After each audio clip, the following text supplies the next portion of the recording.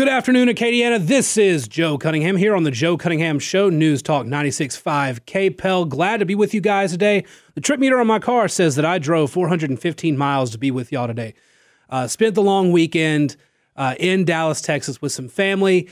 Got there just a few hours before the hostage crisis in Kaliv. I was about 20 miles away from that, where I was at the time. And I was afraid to go outside last night after the Dallas Cowboys lost their playoff game in historic, well, maybe not historic for them, but nonetheless embarrassing fashion. Was terrified because I do have family that are Cowboys fans, and even being in close proximity to them, houses away, miles away, just a few miles away, was very risky, not to mention the rest of Dallas. But I am glad to be here with you guys today. I want to set the scene. It is 2018. In Florida, you have Andrew Gillum running for governor against Ron DeSantis. In Georgia, you have Stacey Abrams running for governor against Brian Kemp. In Texas, you have Beto O'Rourke running for Senate, for U.S. Senate against Ted Cruz. If you follow that race at all, what you'll notice is that in the national press, for most of that election cycle, the press is following the hilarious stylings of Beto O'Rourke. He says swear words, he rides skateboards, he is somebody that is very Kennedy-esque, and the media loved him. And they gave all of their attention to him, and as a result, Beto O'Rourke raised a ton of money and actually did come very close to unseating Ted Cruz. In Georgia and Florida, the two African-American candidates did not get that press coverage and came very, very close to beating their Republican counterparts. Stacey Abrams came close to getting into a runoff with Kemp. Kemp ended up winning outright, but a runoff for Kemp would have been a much closer race.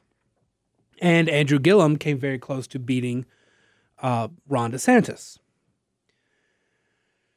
The press gave them almost no attention until the end. They focused a lot of their coverage on Beto O'Rourke, the Kennedy-esque white candidate. And they acknowledged this. Now, that's why Stacey Abrams gets such a lopsided amount of press coverage now. She is a media darling, largely out of the white guilt of the press. Now, look at what's happening in Louisiana right now. Granted, the election will not be nearly as close, but you have two Democrats challenging John Kennedy for U.S. Senate. And in the course of a week, the Advocate has put out 3 stories. 2 of them came on Saturday. One was 7 days ago, on the 10th. Let's start with that one. U.S. Senator John Kennedy spit in the face of democracy, Democratic opponent Luke Mixon says. Over the weekend, 2 Democrats, Luke Mixon and Gary Chambers Jr., are challenging John Kennedy in the U.S. Senate race. And this column from Stephanie Grace. John Kennedy's challengers look to flip a well-worn script. Looking at those last 2. One Democratic candidate for U.S. Senate is a white moderate who grew up on a farm in central Louisiana, graduated from the United States Naval Academy, and served as a fighter pilot. They lead with the white candidate. Stephanie Grace leads with the white candidate. Newcomer Luke Mixon is planning to follow the John Bel Edwards playbook. Now, in journalism, we have this thing called framing, and how a story is written is typically based on the perspective, whether conscious or unconscious, of the writer. And even in opinion writing, like Stephanie Grace does because she is an opinion columnist, even in opinion writing, well, especially in opinion writing, the framing is based on your perspective. In news writing, you should be as objective as possible, but some things do slip through. What you write is based on your experience, whether it is straight news or whether it's opinion. The story from a week ago from Blake Patterson is a focus on Luke Mixon because he spoke before the Baton Rouge Press Club. Tyler Bridges at The Advocate starts his story out with Luke Mixon. Stephanie Grace starts her column at NOLA.com and at The Advocate with Luke Mixon.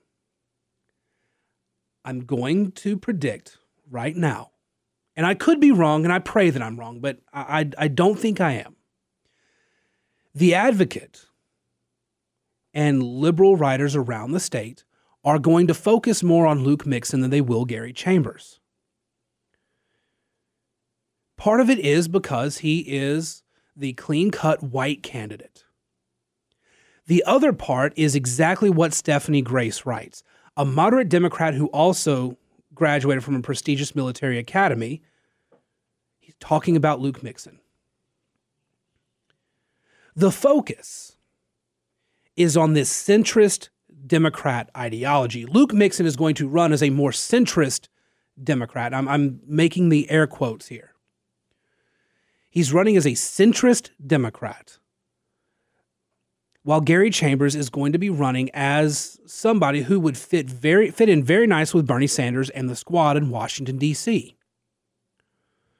And these two candidates are really where the Democratic Party is nationally right now. You have a centrist Democrat and you have a far-left Democrat. Or rather, somebody pretending to be or playing or running for or running as a centrist Democrat and somebody who is far-left progressive. The problem here is that Mixon's position is untenable. Mixon is either going to be a centrist Democrat, in which case, nationally, Democrats will reject him. If he wants to be a true centrist-type Democrat in a red state, he'll be like Joe Manchin in order to keep his seat. He will have to be. If he wants to keep his seat, he's got to be more moderate, even leaning toward conservative on some issues. If he runs as a centrist and then goes far left, then he is going to have lied and he won't be able to hold that position after 6 years.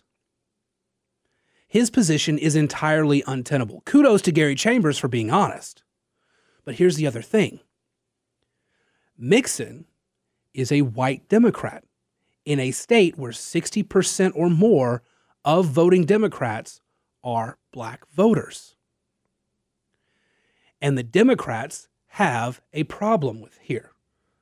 Black Democrats are tired of constantly electing white Democrats to lead them and then nothing getting done to help their issues in the state. So you have Gary Chambers and you have Luke Mixon running against John Kennedy. They will not do well at all. Kennedy is going to get reelected very handily here. But these two Democrats are in a perfect position to illuminate for us the problems with the Democratic Party. And they're getting coverage based on how likely the press sees them. And Luke Mixon is going to get more press coverage from statewide outlets like The Advocate because he is the white, centrist, moderate Democrat in the race. We're going to take a quick break. When we come back, we're going to talk more about this and the coverage that you can expect this election cycle from media outlets here in the state and around the country. All this and more here on The Joe Cunningham Show. Welcome back to The Joe Cunningham Show here on News Talk 96.5 KPEL. If you want to join in the conversation, you can call in 232-1542. You can also join me on Twitter at Joe P. Cunningham and check me out on Facebook, facebook.com/Joe Cunningham Show. You can comment on anything there, leave a post, leave a message, whatever. And I will, I like to engage on social media. Also, you can find the show in podcast form if you go to Apple Podcasts or Spotify, and we're looking to get on a few more services soon. So if you miss any part of the show, you want to go back and listen, or you want to get somebody to listen to a clip of the show and say, hey, you should check this guy out, I'd appreciate it. And you can tell them where to go to find recordings of the show online. Now, getting back to what I was talking about before the break, you have two Democrats running against John Kennedy for U.S. Senate this year. Gary Chambers of Baton Rouge, and you have Luke Mixon, who is running as, I forget where Mixon is from, Central Louisiana. Mixon is the white, quote-unquote, centrist Democrat in the race. Now, his rhetoric in talking to folks is not centrist at all. He'll try to make it seem centrist, but it's not. It is leaning further to the left than it is toward the center. But he's got to play this kind of centrist rhetoric out there. This idea, he's got to portray himself as a centrist because that's how you're going to get elected in a red state like Louisiana. Chambers is playing for the activist base. And Chambers is also the black candidate in the race. I mentioned this last week. I mentioned in the last segment. Chambers has an advantage among just Democratic voters in that Democratic voters are about 60% black. And black voters typically tend to vote for black candidates more. Chambers can get black voters out there. And his rhetoric right now and the stuff he's talking about is geared toward that. If he can just get most of the Democratic voters on his side in a state that has a normal primary system, he could win. Now, the problem here is that we have a jungle primary system in the state. All candidates are on the ballot. Mixon can take advantage of a couple of different things to get into a theoretical runoff with Kennedy. I think Kennedy gets about 60% of the vote and doesn't get into a runoff. Possibly more, considering how bad this year is for Democrats nationally. In a normal year, Kennedy could theoretically be taken to a runoff. Or maybe a year where the Republicans are in power because the party in power during midterms tends to lose power. Kennedy would be more at risk. Mixon can take advantage of a more active white voter base in the Democratic side, as well as moderates on either side who maybe not necessarily thrilled with the Republican Party. There's always going to be kind of the suburban white vote that's not really a fan of like the Trump-style rhetoric that the Republican Party can have at times. They may drift a little toward the Democratic side. Probably not going to see that much this year, but just, again, in theory. Mixon has access to more voters. Chambers has access to a larger portion of the Democratic base. But Mixon is going to be seen as the more winnable candidate, and the press in the state is going to focus on him. He will get more coverage than Gary Chambers. We saw it in 2018 with Stacey Abrams and Andrew Gillum not getting near the coverage that Beto O'Rourke got in Texas. You're going to see it here. And that will pose a problem for the Democrats because the more the Democrats keep pushing white candidates who can't win on the Democratic Party that has made 6 out of 10 voters are African-American voters, the more African-American voters are just going to stop showing up for the Democrats. Nationally, we're also seeing that younger black men are starting to drift toward the Republican Party a bit more. They saw things like record low minority unemployment during the Trump years. They see that under Biden and the Democrats, jobs have evaporated again. The economy has gotten worse. And these younger black men who want access to this, they want access to the same economic resources that they perceive white voters having access to. They're going to drift toward the Republicans to get that because that was there under Donald Trump. When Donald Trump was president, the economy was doing very well. Employment for across the demographics board was up, and there was more access to resources. So black voters, especially younger male black voters, will start to drift a little to the Republican Party. Not much right now, not much. In this state, black voters are very heavily Democratic and far more progressive. But certain issues like economic issues can bring some of them over. But just in general, Chambers, being a black candidate on the ballot come November, will get black Democratic voters out. And Mixon won't have much access to them. But Mixon will get an unbalanced press coverage from a press that really thinks he has a shot. because they don't like Kennedy, they don't like Republicans, and they want this clean-cut, moderate white Democrat to have a chance. And like I said, Nixon's position as a centrist or moderate Democrat is untenable. Because in order to stay in power in the state, he's got to really be that. He's got to be a Joe Manchin type Democrat in order to get reelected. But if he does that in order to get reelected, he's not going to be popular with national Democrats. He's not going to have a future in the party. Unless he gets a lobbyist job or unless he gets invited to work for, if he gets invited to work for an administration.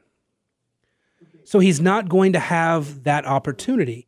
If he decides to go left, if he decides to go further left, then what's going to end up happening is he's not going to get reelected in Louisiana. So his position is untenable. The big issue for Democrats right now is not the U.S. Senate, though. It is not what's happening in the U.S. Senate race. What's important for Democrats right now is 2023, when John Bel Edwards is term limited as governor.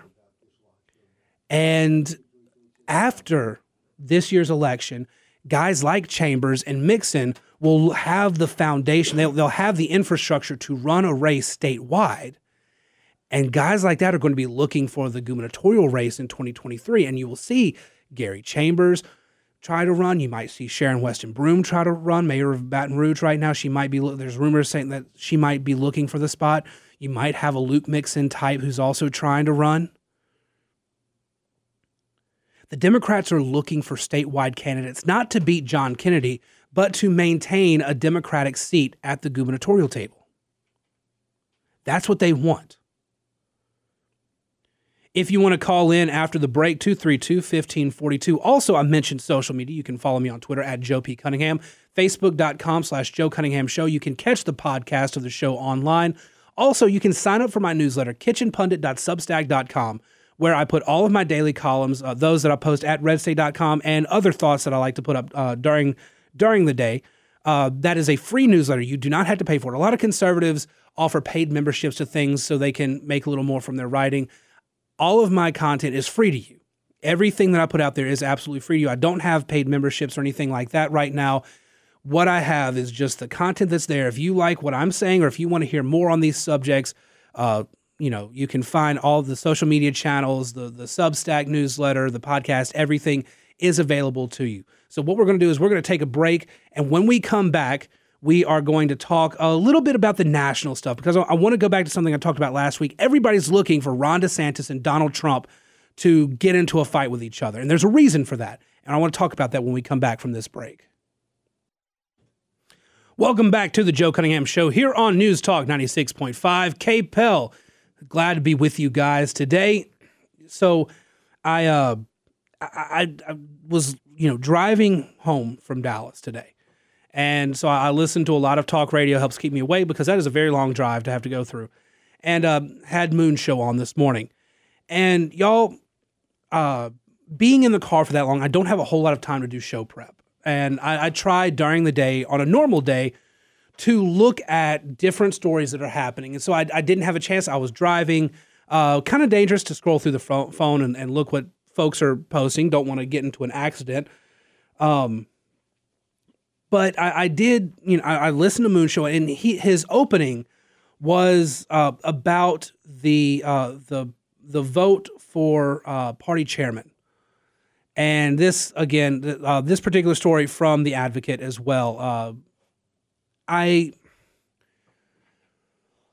don't know garbage all that much. I don't. And it being what it is, the outcome being what it is, I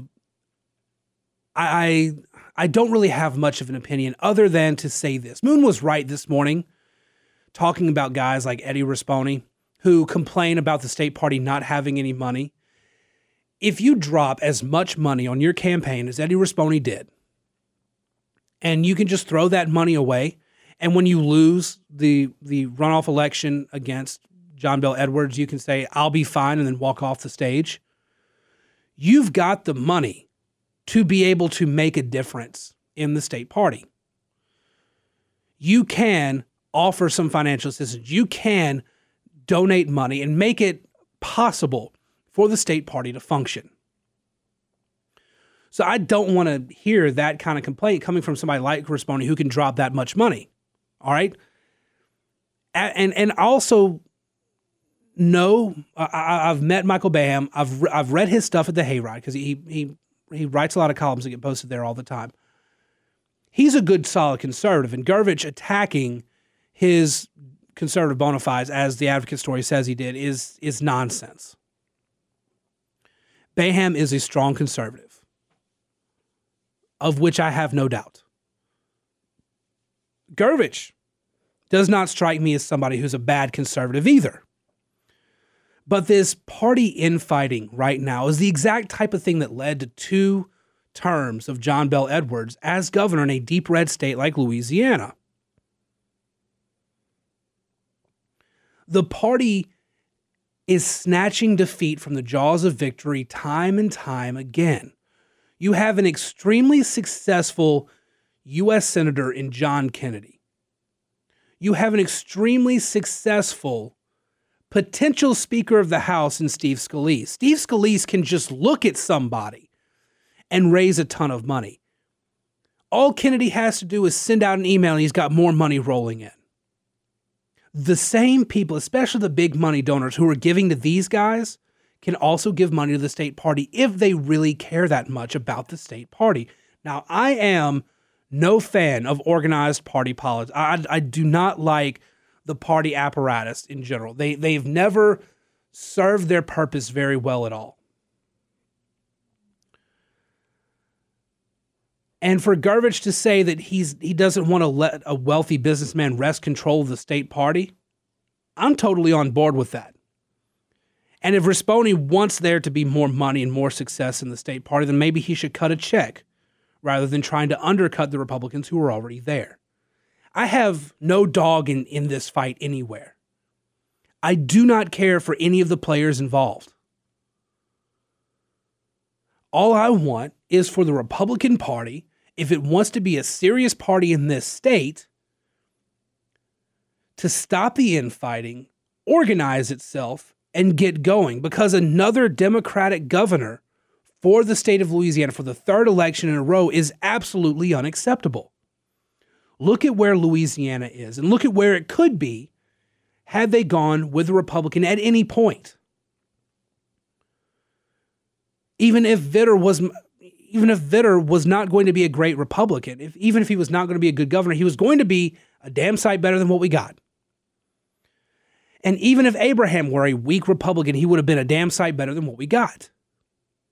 But because the Republican Party cannot get its act together, and I had to censor myself there, because the Republican Party cannot get its act together, we've now gone through 7 of 8 years with a Democratic governor who has inarguably made things worse. Let the stagnation, let the rot continue to take hold. And there's been nothing in the way of any sort of reasonable reform. Despite the fact that conservatives are plentiful in the state, and despite the fact that Republicans dominate party politics, they can't get a Republican governor because they cannot come together and agree on some basic things. So Rispone, Gervich, Boeheim, whoever, everybody needs to go take a seat at the table and figure out what the hell's next, because it's getting extremely annoying. And here's another thing. These party folks, the people who like to lead the party apparatus, lead the party structure in a given area, they love to go on the air. They love to get out in print. They love to do all the things. You have Moon, statewide conservative radio host. You have Scott McKay, statewide conservative news and opinion. They love to get those guys to write and talk about them. They like to come on the air. They like to write guest columns. They like to do all of this. But never once do these guys really seriously want to bring those conservative leaders to the table, the guys who lead conservative media in the state. They don't really want them at the table. The party never really chooses to pick some conservative voice in the state, bring them in and say, okay, you're in touch with your listeners. You're in touch with your readers all the time. What do they need? What do they want? What does the party need to do differently? They'll be glad to call and say, hey, I want to come on the air and talk to you. Or, hey, I want to write a guest column for your publication. Hey, I noticed you wrote this. Can you include this in there? Hey, can you talk about this? Hey, can you throw this out there? Hey, can you ease up a little bit? But they never bring those conservative voices to the table. They never bring them in and say, all right, let's figure this out. Let's figure out what your active base of listeners, of readers, what y'all hear from them, what the party isn't doing, and how we can get better organized to serve them, and frankly, to bring the donations in. Because as long as the state party exists and does not bring in any sort of money whatsoever, as the Louisiana State Party is doing, there's no point to them. Disband. Let people just claim the national platform and go. But a party that continuously nominates and supports moderate, weak-kneed Republicans, a party that allows for infighting in gubernatorial campaigns and doesn't enforce its rules about not attacking other Republicans, a party that does not have the strength of principle to go out there and actually fight to win, is not a party that needs to exist. So the state party, the state Republican Party, needs to get its act together right now. Because if it doesn't, you don't have to worry about the gubernatorial election ever again, because it's not going to happen. You don't have to worry about whether or not your federal candidates, your candidates for Senate and the House, if they need you. They're not going to come to you. They've got their own donors. They've got their own supporters. They're doing the work themselves. They don't need you. You can just fold up and go. 232-1542 if you want to call in, take part in the conversation. When we come back, let's talk about some of those federal candidates. Let's talk about Kennedy. Let's talk about some of these others.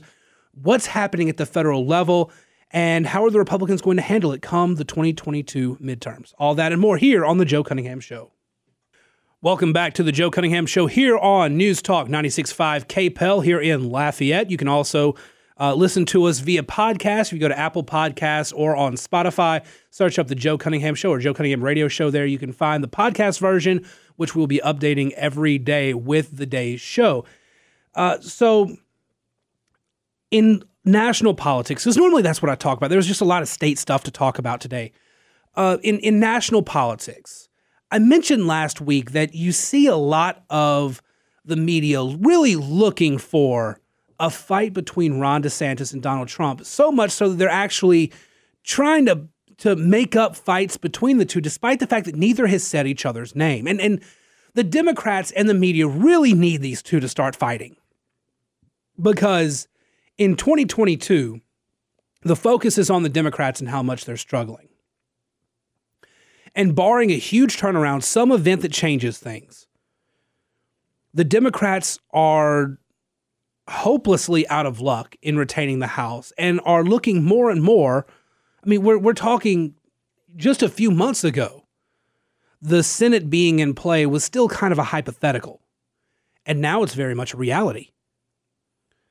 So the Democrats are struggling. They can't get an agenda passed. They can't even get their own party to agree on things. So they're trying to get all the focus on the Republican Party. They want to allow Democrats to say, the media wants to allow Democrats to say things like, well, it's a minority party that's keeping stuff from being done. No, it's not. If it's Manchin siding with the Republicans, that's a majority of the Senate.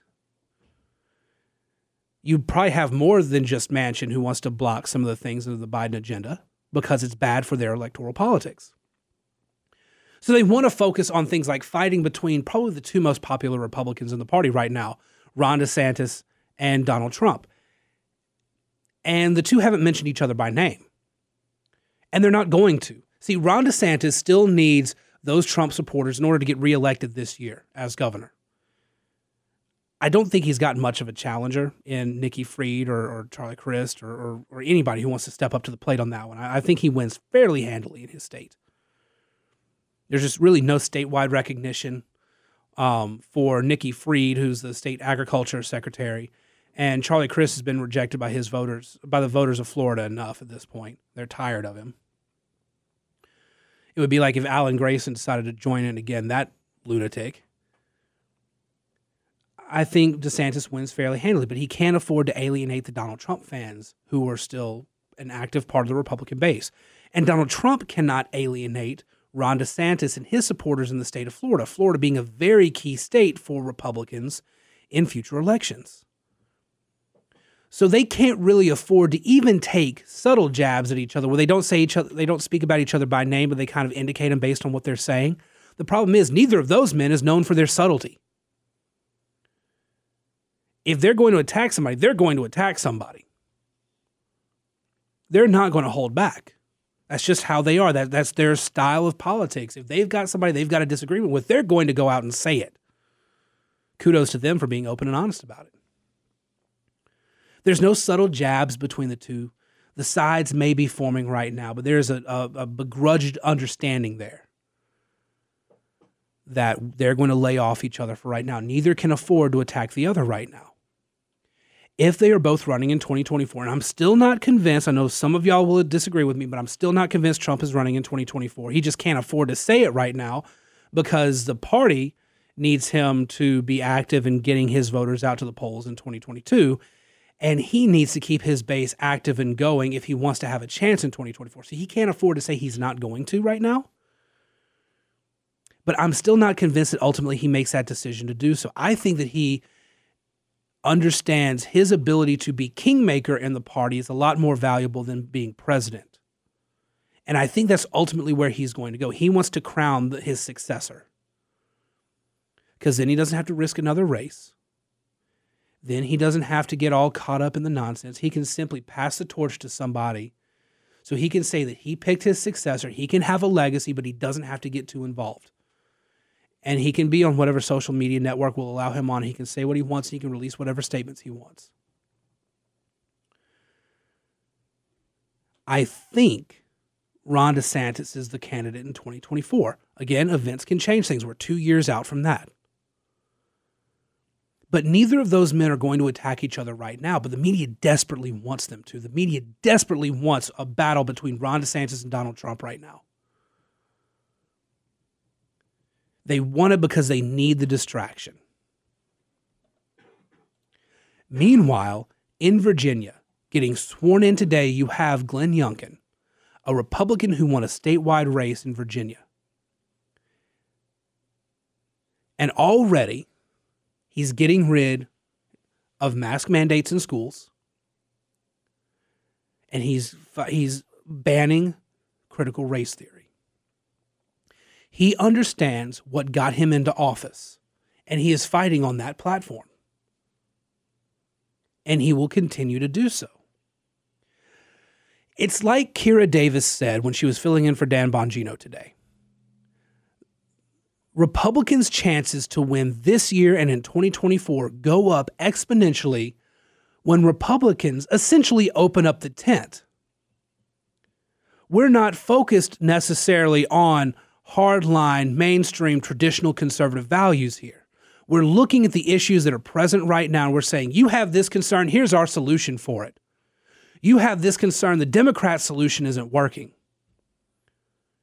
You tell us what you want, we'll show you the conservative way to do it. And you start drawing people in that way. And there are a lot of issues here. Crime wave, COVID-19, the government trying to take more power when these issues come up. Education issues. Y'all, I guarantee you the Republicans have the winning message on education to the point where they are going to pull in more minority voters than ever before if they just start acting on it. Republicans have the ability to draw in more voters when they open up the tent to allow new ideas and allow them to be worked within that conservative framework. because the Democrats are not opening up their tent. They are closing their tent. The Democrats are so focused on making sure there's ideological purity on abortion, ideological purity on environmentalism, ideological purity on so many, Medicare for all of these issues that the far left progressives want, because the party is now being held in thrall by the far left progressives. Despite being a minority, they are a very vocal minority, and the Democrats are stuck in this bubble. They are stuck in a bubble on social media in their East Coast and West Coast media bubbles. They cannot see that the people in the middle of the country, your average, far more moderate voter, is terrified of a lot of these things. And the Republicans aren't saying go all the way to the right on this. The Republicans are saying, here's our alternative. Here's how we can meet in the middle and get this fixed. And voters are gravitating more toward the Republicans on that note. And because of that, the Democrats are in a whole lot of trouble. And they need the distraction of DeSantis versus Trump. They need to continue talking about January 6th. They need to continue talking about racism and all of these other issues, because they cannot attract more voters. They just have to try to scare people away